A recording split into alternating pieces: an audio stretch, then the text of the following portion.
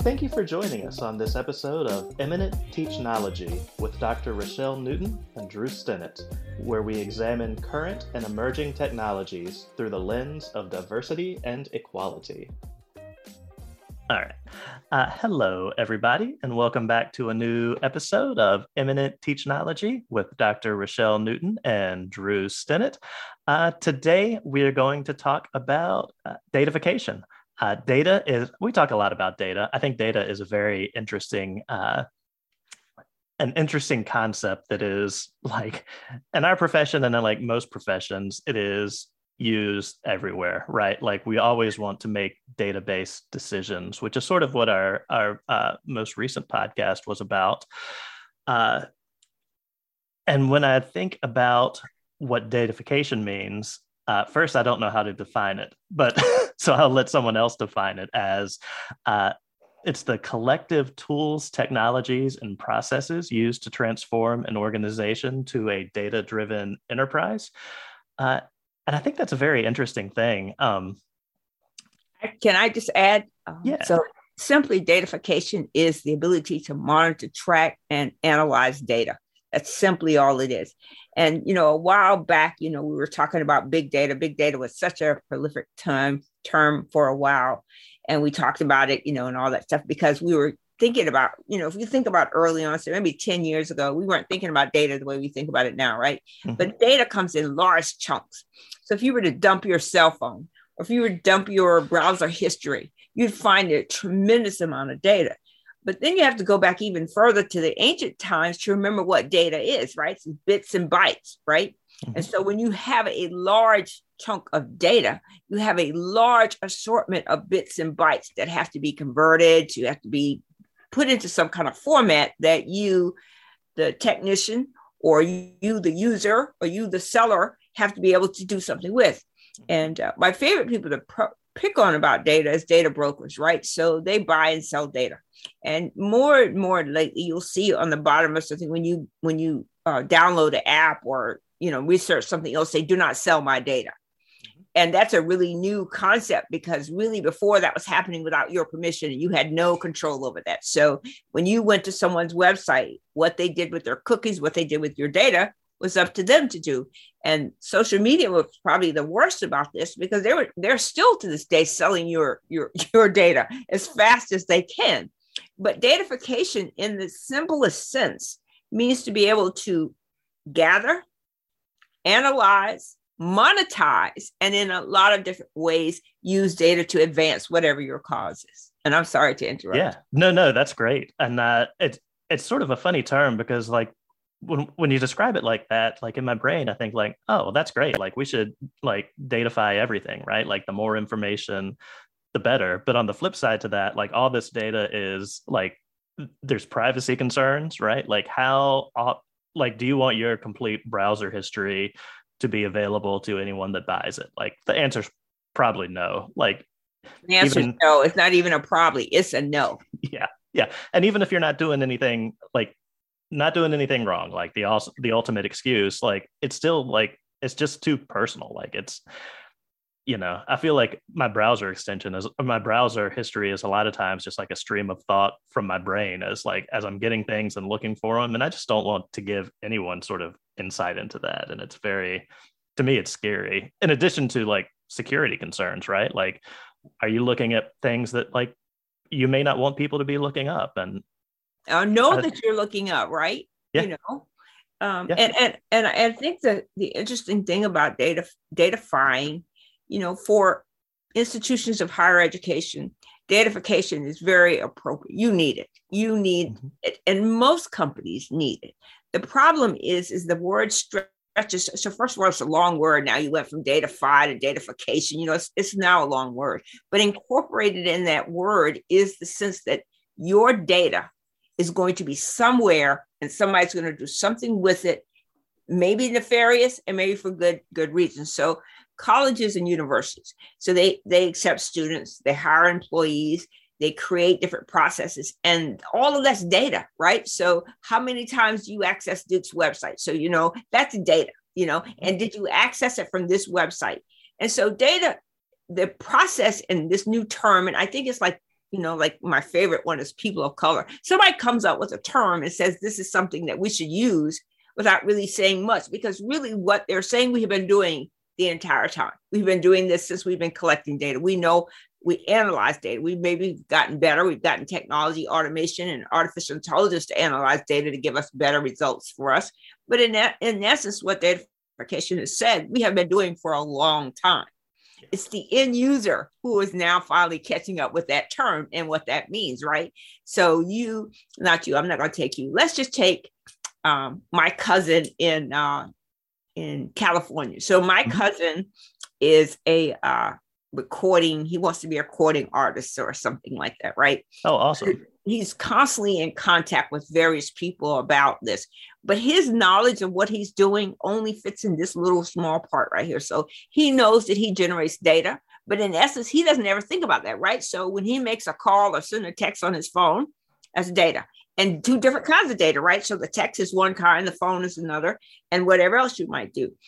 Everything you do creates data. But for end users who are not familiar with what these terms mean, the term datafication was meant to scare you, right? Because it's a big word with big implications, but it's really not. It's just very simply, we have been managing data for a long, long time. 40, 50 years, we have been managing data. We have not only been managing it well, but we've been managing data. We are much better at managing data now. There's something called a chief data officer now, in our organization, because we understand what data is. And so what someone came along and did, and they slapped datafication or datafying on the outside of the data part to make it seem more glamorous and more frightening. But in essence, it's not. It's simply the fact of managing, analyzing, and I add the term monolizing, and using data that you've collected to produce some output or result that you want to have.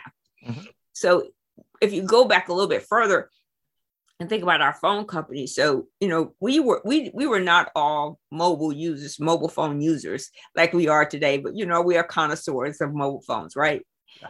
But that one device in the given day, at least 1 million records it creates, or 1 million pieces of data it creates. And again, I'm going to go back and say what I said earlier, bits and bytes, right? So when I came to IT, zeros and ones.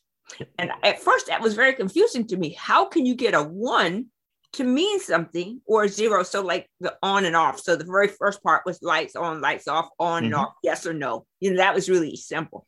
But then later data grew to being something else. So you could take those bits and bytes, those ones and zeros, or series of ones, or series of zeros and ones, and come up with a statement. So in there, it could be, I want to eat steak for dinner, in that thing. To the average user, that means absolutely nothing. The bits and bytes and all that stuff. All it means is that I have a device that I use all the time. And in that device, so if I go back and look at how many, like my favorite question to ask people is, how many text messages do you save on your phone? Or how many emails do you save in your email? And people always ask me, what difference does it make how many I save? I've got unlimited data. But what you have also is you have a vulnerability, right? So if you leave all of your emails from 1920 to present day in your email and your computer fails, who knows? Someone steals or ransomwares, who knows? So, the best thing is to think about datafication, and what we really should care about is protecting the data. And so, Drew, how do we protect our data as an average human being, not a conglomerate like Duke or a big organization, but I'm just mom and pop and I create a lot of data. How do I protect my data? So great question. And I think step one is being conscious of like what you're generating and when you are generating it. So like walking around with your cell phone is generating data, right? If you have your GPS on, right. Everywhere you go, it's capturing it. Yeah, or you got all those apps that ask you, can they be active? And you say allow while using the app, or always. Yeah. And that's, boy, that I severely dislike the, hey, do you want to like let this random game use your GPS location or this website location? Like I'll be looking up something on my phone and say it's, I'm going to Harris Teeter and want to pick something up, go to harristeeter.com, the first thing you get is it cool if we track you? And like, so we can like tell you which Harris Teeter is closest by. And like, for me personally, I always click no, because I don't want any sort of web browser knowing that. Like, for the most part, there's always going to be an option of, well, we can't figure out where you are. What's your zip code? I'll put my zip code in because that's a one-time thing, and that'll just show where the most recent thing is. But just sort of being aware of things like that, and the trade-off, right? Like the trade-off I could have gone with the trade-off. Yeah, I'm fine with the Harris Teeter ad company knowing where I am at all times, and then I don't have to put in my zip code. Like that's an option, right? And that's probably what Harris Teeter wants me to do. But just being aware that, yeah, they don't need to know where I am like all the time or whenever I go to their site or anything like that. I want to be conscious of that and not give them more information than they need. And if I was super conscious of it, for you to do business with them. Right.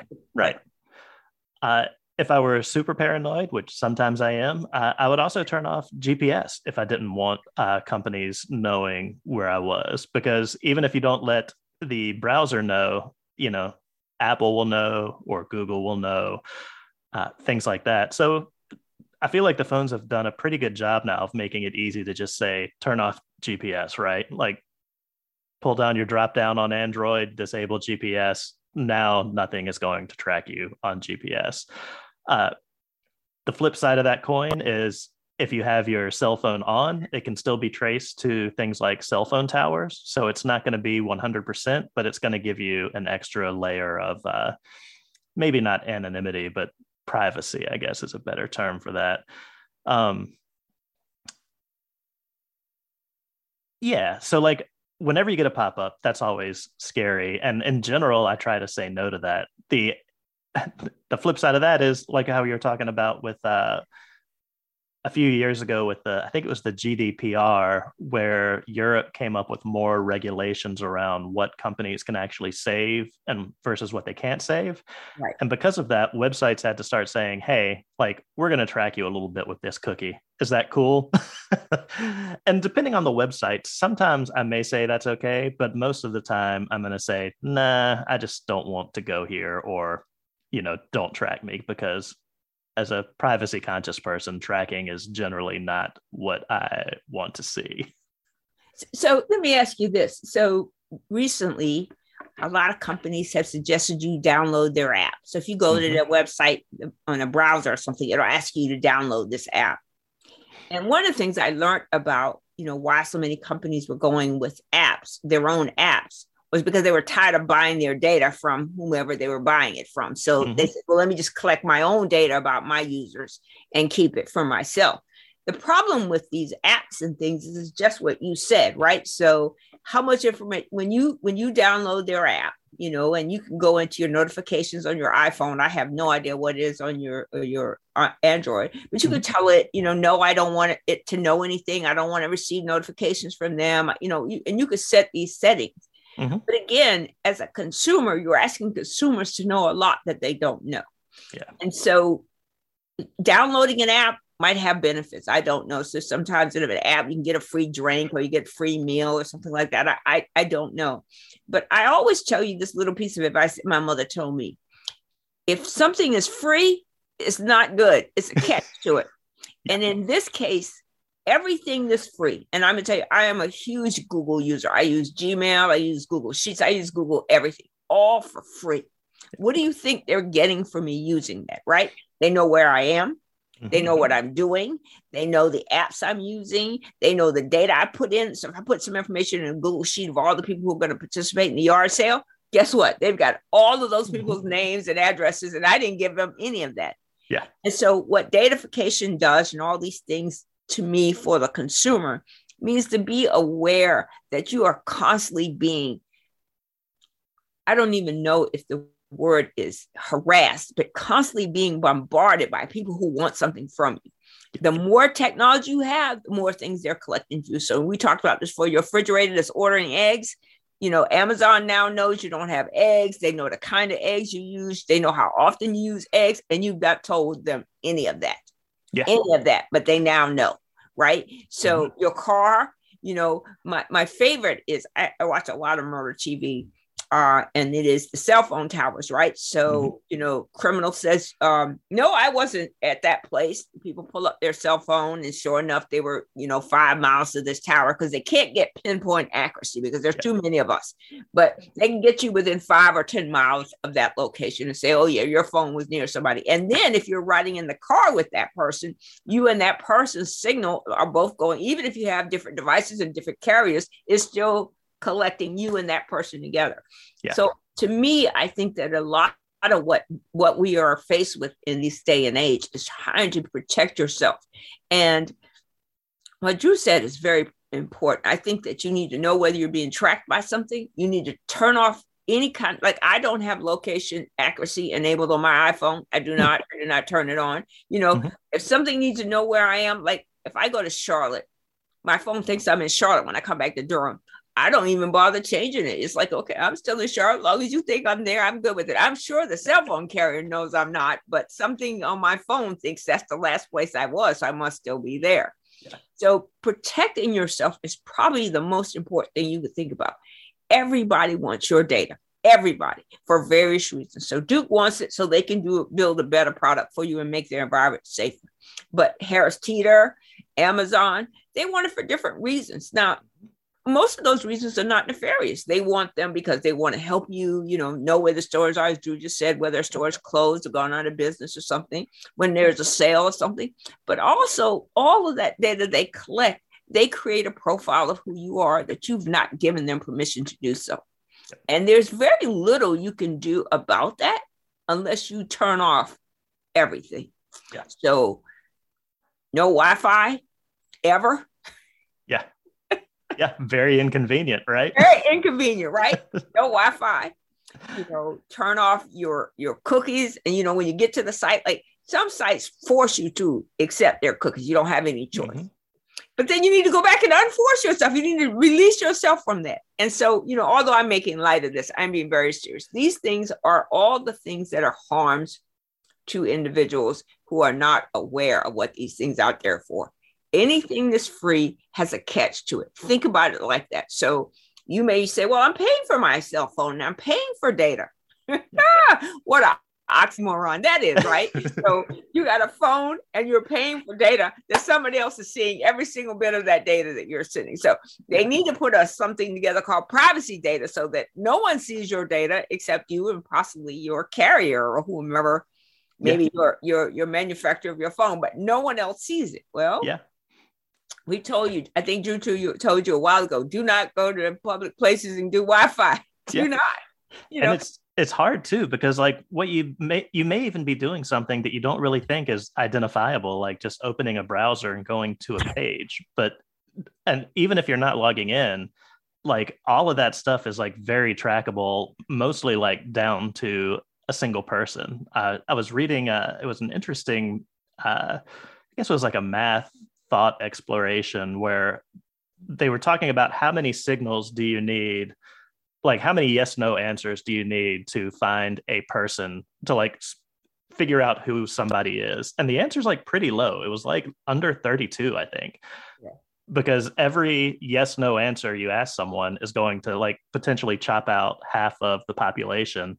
So if you get, it wasn't 32, it was like 28 or 29 data points on somebody, that's enough to say, hey, that's Drew Stinnett that lives in Holly Springs, North Carolina. And those questions may be like, it's not something super deep. It's, are they coming from a Mac computer? Yes. Are they coming, is their browser size bigger than this? Yes or no. And then just those tiny little data decisions can add up and be enough for somebody to figure out who you are. Yeah. And, and I think the other side of that is thinking about, why people are interested in this data. And I mean, it is simply a financial reason. I make the exception for institutions of higher education and places like that, businesses that are sincere businesses. But in most cases, like even Google and some of these people out here. So, they are collecting data so they can build a better spaceship, right? And I don't mean that literally, but, figuratively, they can build a better product. And everybody is trying to build something better than the person before. But look at the number of these companies that fail or look at the number of these companies that come around with these hotshot ideas, and all of a sudden there's somebody and then they go away. Look at the companies that come along in recent years that weren't here, and now we can't. Zoom, for example, we can't live without it. What will we do without it? But all of this comes from your data. It's your data. So, how many people were using Cisco WebEx? How many people were using Teams? So Zoom came up, well, let me make a better, spaceship, and mine is faster, cleaner, whatever. That's their selling point. But they did that on the backs of other people's data. Mm-hmm. And so we are constantly telling you to think about data in a way that does not give you heartburn or does not cause you to experience a loss. So let me tell you, Drew, what happens to me on my phone. I don't know how. I've never signed up for a Democrat or a Republican person. I've never contributed money other than, going to a booth and something, putting $10 in. I've never done that. Mm-hmm. But now all of a sudden, at least once a day, I get a text message from somebody, both Republicans and Democrats, running for office and telling me all the woes that I need to worry about. So I go into each one and I block them. But after a while, it gets to be so much. I mean, like in an average week, I block like 30 or 40 people. I'm like, oh, wow. Because somebody has something about me somewhere, right? Yeah. And so it's a very good idea to block content that you do not want on your smartphone or your device. You can block them so that they can't. After a while, you have a gazillion block numbers in your list. But that's even better than having people put stuff out there, because once that one person, so whoever my data was sold to, it's more data to be sold, right? So this person collects data for me. So if I were to respond to one of these, the person would not this person, but somebody in their political office would scrunch it all together and package it and sell it to somebody else and keep selling it, until they get enough profile about me. They can walk to my front door and say, yes, I know you're going to vote for Donald Trump in 2024. God knows, I hope it strikes dead before that happens. But they can make some assumptions about that. And the problem when they build these things on the backs of our data is that we are not really aware of how much we're losing and how little control we have of our own lives. And what really will happen in years to come is that we will not be, free to do what we want to do and go where we want to go and say what we want to go. These people who build all these data portals will come up one day and say, you belong in this portal. You can't afford this. You can't do that. So you're in this portal, and we're going to provide a space for you in that way. And so in a lot of ways, we have to be really careful about the use and how we send our data out. Yeah, that's an amazing point, Rochelle, especially around the political stuff where, like political advertising has been around for as long as politics has. But the level of information that the political parties have on you has not been around forever. So, instead of just having to say, hey, we're going to mail out, some Democratic info and some Republican info to everybody in these counties, which is not going to be super effective, but, it's something.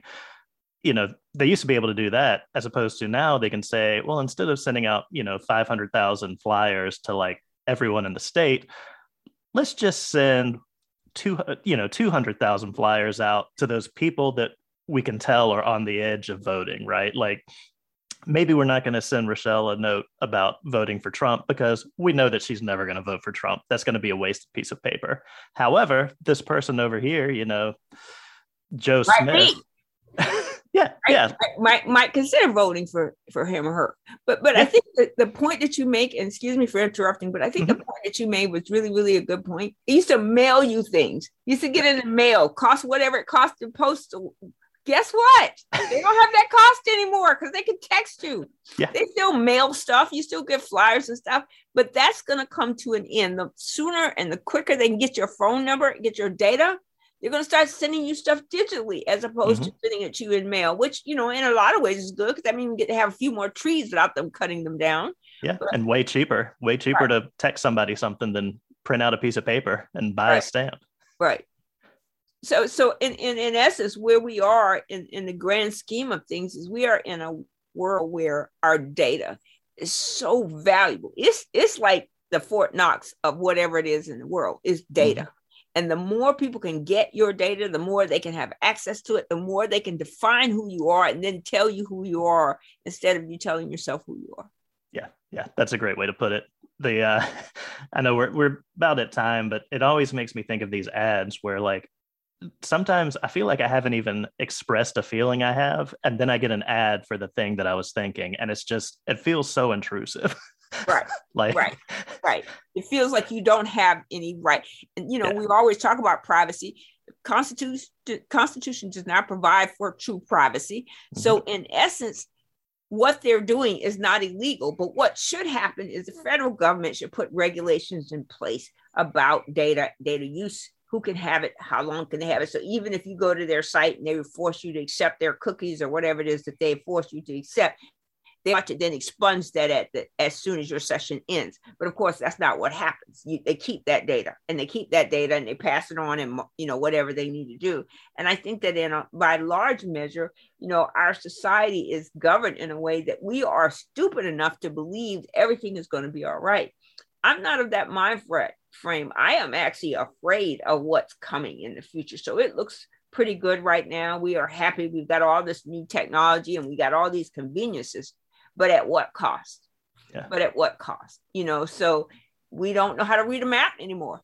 Mm-hmm. We don't have to know how to spell anymore. I constantly ask my husband, why do you teach kids how to spell? Hell, everything you got will teach you that word is spelled incorrectly. I don't care what word it is. Discombobulating. Every once in a while, I misplace the U in discombobulating. It fixes it right up for me. Yeah. So we're going someplace, I think, that to me is a bit frightening. And I don't know how to prepare for it other than to do what we are doing here, which is giving mm-hmm. people some advice, some recommendations, and some knowledge. And I hope they take that and apply it as best they can. And if not, find somebody they can ask to help them. I mean, my security settings and backgrounds are not nearly as robust as Drew's are, because I don't do this every day. So what I'm relying on is what I used to know and what I used to do. So, I'm not in the security space anymore. I'm not in the data space anymore. So now my knowledge is old knowledge. So you're going to need people like Drew and people who are out there in the front lines fighting these battles to help you navigate how to be safe. Yeah. Yeah. It's sort of like that sci-fi thing where like, we're all on like a spaceship right now, and like we don't know like who built it or why how it runs. Yeah, it's just sort of we're living there and flying to wherever we're going, but we just don't have that background knowledge of how it all got built up, because like we don't need to know how to spell anymore, right? Like we just type some letters in that we think are going to be close, and the computer just figures it out for us, which is amazing in some ways. Frightening. Yes. Frightening, right? Yes. So, but that's automation and artificial intelligence in its full example, and it's going to get better. So, think about your health. And I know we don't have time; we're actually over time, but think about your health, right? So, after a while, all of these wearable things. I think we talked about this a little last week or the week before, but all these wearable things. Think about what they're doing with the data they collect. If you sent your DNA to find out who you are, and so white people don't have to do that as much as Black people, but where did I come from? What's my home country? Who are my relatives? And if you look at my DNA thing, I'll show it to you one day. Oh, yeah. I'm a little bit of everything. I'm German, I'm Irish, I'm Nigerian. All of these things in who I am. But with all this data that people collect about me, think about what that means, right? So when you categorize people by race, or you categorize people by age or gender or, disease, health, right? So based on these criteria, Rochelle is going to be a health risk for high blood pressure or high mm-hmm. cholesterol or something of that nature. Stop biting the pillow. What's wrong with you? He bites everything. But how do we control our lives to a degree that we are not positioned where somebody comes along and says, well, here are the high risk, high blood pressure people. Here are people going to have a heart attack and all these things. Here are people going to have cancer. Here are people who are going to have whatever else. And so when you collect all that data and you get a picture of someone, you make decisions that may not be in their best interest. And I would bet you money, healthcare systems that have something to do with how we spend our money, the economics of things, we'll start thinking about these things once they start getting this data and being able to do something with this data. So we know that we can limit the amount of healthcare we give to Rochelle because she's a candidate for high blood pressure, which means she's a candidate for heart disease. So we can limit the benefits that we give her because she's coming with these illnesses to us because she's got this genetic background. Yeah. If that doesn't scare the living shit out of you, and I meant to say that, you must be dead already, because that's frightening. That is frightening. Yeah. Somebody to say, we're going to tell you how much benefits or what you can have based on this data we've been able to collect about you. Yeah. And that's where that coming in, where it's like the data may be accurate now, but like enforcing that data accuracy can be like a self-fulfilling thing, right? Like if they say, oh, well, we think that statistically speaking, Rochelle has high blood pressure, so we're going to not worry about her healthcare enough, which is probably going to make her blood pressure go up more and, remain untreated, which is going to mean that more people like you are going to be denied that healthcare, and it just goes on and on and on. Absolutely. So data is not humanity. We have to keep that in mind. And remember that when you are out there in the world, you are constantly generating data. Anybody need a beagle? Constantly generating data. And in that data, there are pieces and parts that is good for others to know, right? It's good for Google to know what your IP address is so it can deliver what needs to come to you. Mm-hmm. But for the most part, those genuine things that people need to know, they know anyway, or they know by certain circumstances. But it's the other things that they want to know, like they want to know your location, like Harris Teeter want to know your location. Think about data as a two-edged sword, right? Great and bad at the exact same time. And you need to be the owner of your data as opposed to allowing other people to have it. That means if you want to allow, cookies or accept something, if you want to go browse and you don't want to clear your browsing history, and I will tell you, I am terrible about clearing my browsing history because I don't remember what I did the day before. That's terrible about old people. But, own your own data, own your own history, own your own life before you find out you don't have it to own it. Thank you for listening to Eminent Teachnology. If you like the show, please review, subscribe, and recommend us to your friends and family. We'd love to hear feedback from you as well. You can email us at eminentteachnology@gmail.com. See y'all soon.